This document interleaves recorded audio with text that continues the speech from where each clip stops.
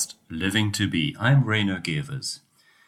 The external world at times appears to fall into chaos, causing great anxiety and fear in many people.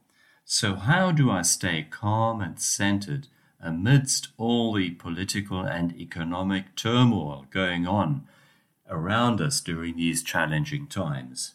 I want to start with a great quote by John Newton. We can easily manage if we will only take each day the burden appointed to it, but the load will be too heavy for us if we carry yesterday's burden over again today, and then add the burden of the morrow before we are required to bear it. Life is not meant to be an easy ride. Some of the world's greatest achievers made their breakthrough just moments before their biggest failures. It is during those flat-on-the-ground moments when the biggest insights and spiritual growth take place.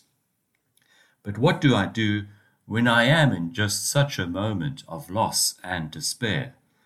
The first step is always acceptance.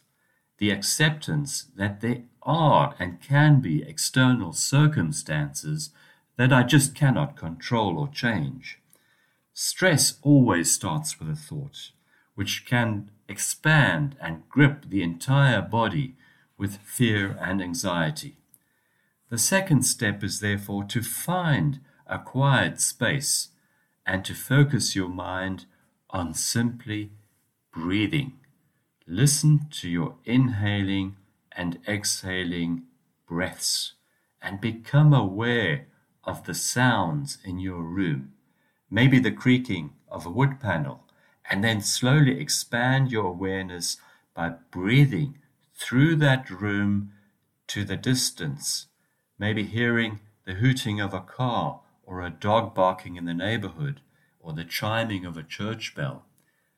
Listen to the thoughts coming and accept them as good friends that can come for a visit and then depart again.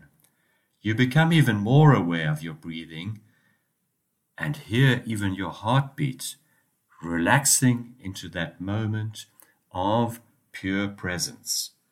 And step 3, as you start your day with this awareness, you will become more mindful of those external distractions pulling away at your energy. From the constant dosage of negative news or people that try to abuse you by bombarding you with their own negativity. Stay away from those energy vampires. And step 4, just take a walk. Walking in nature will bring you into alignment with yourself and the natural rhythm and pace of the universe. When you are no longer at war with yourself and the external world, body, mind, and spirit just fall into alignment. And step 5, eat healthy foods. There is a saying that what you eat, you become. Put junk food into your body and your body will feel like junk. Avoid those white sugars that you find in most processed foods and soda drinks. Try a diet of fresh fruit and veggies and you will feel a natural boost to your vibrational energy. And tell yourself that these moments of sadness, despair, fear, melancholy are okay. This is part of life. Life goes through cycles of ups and downs. How you overcome a down cycle depends, of course, very much on your training. Just as much as our bodies fall into flight or fight mode during stress, there also comes the recovery cycle of quiet spaces and rejuvenation. I want to close with an ancient Chinese proverb.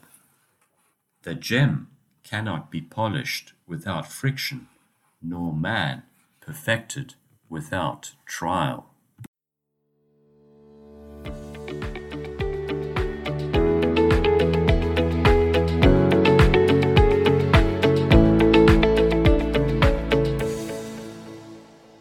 You have been listening to Living to Be, a podcast designed to inspire you to become your authentic self.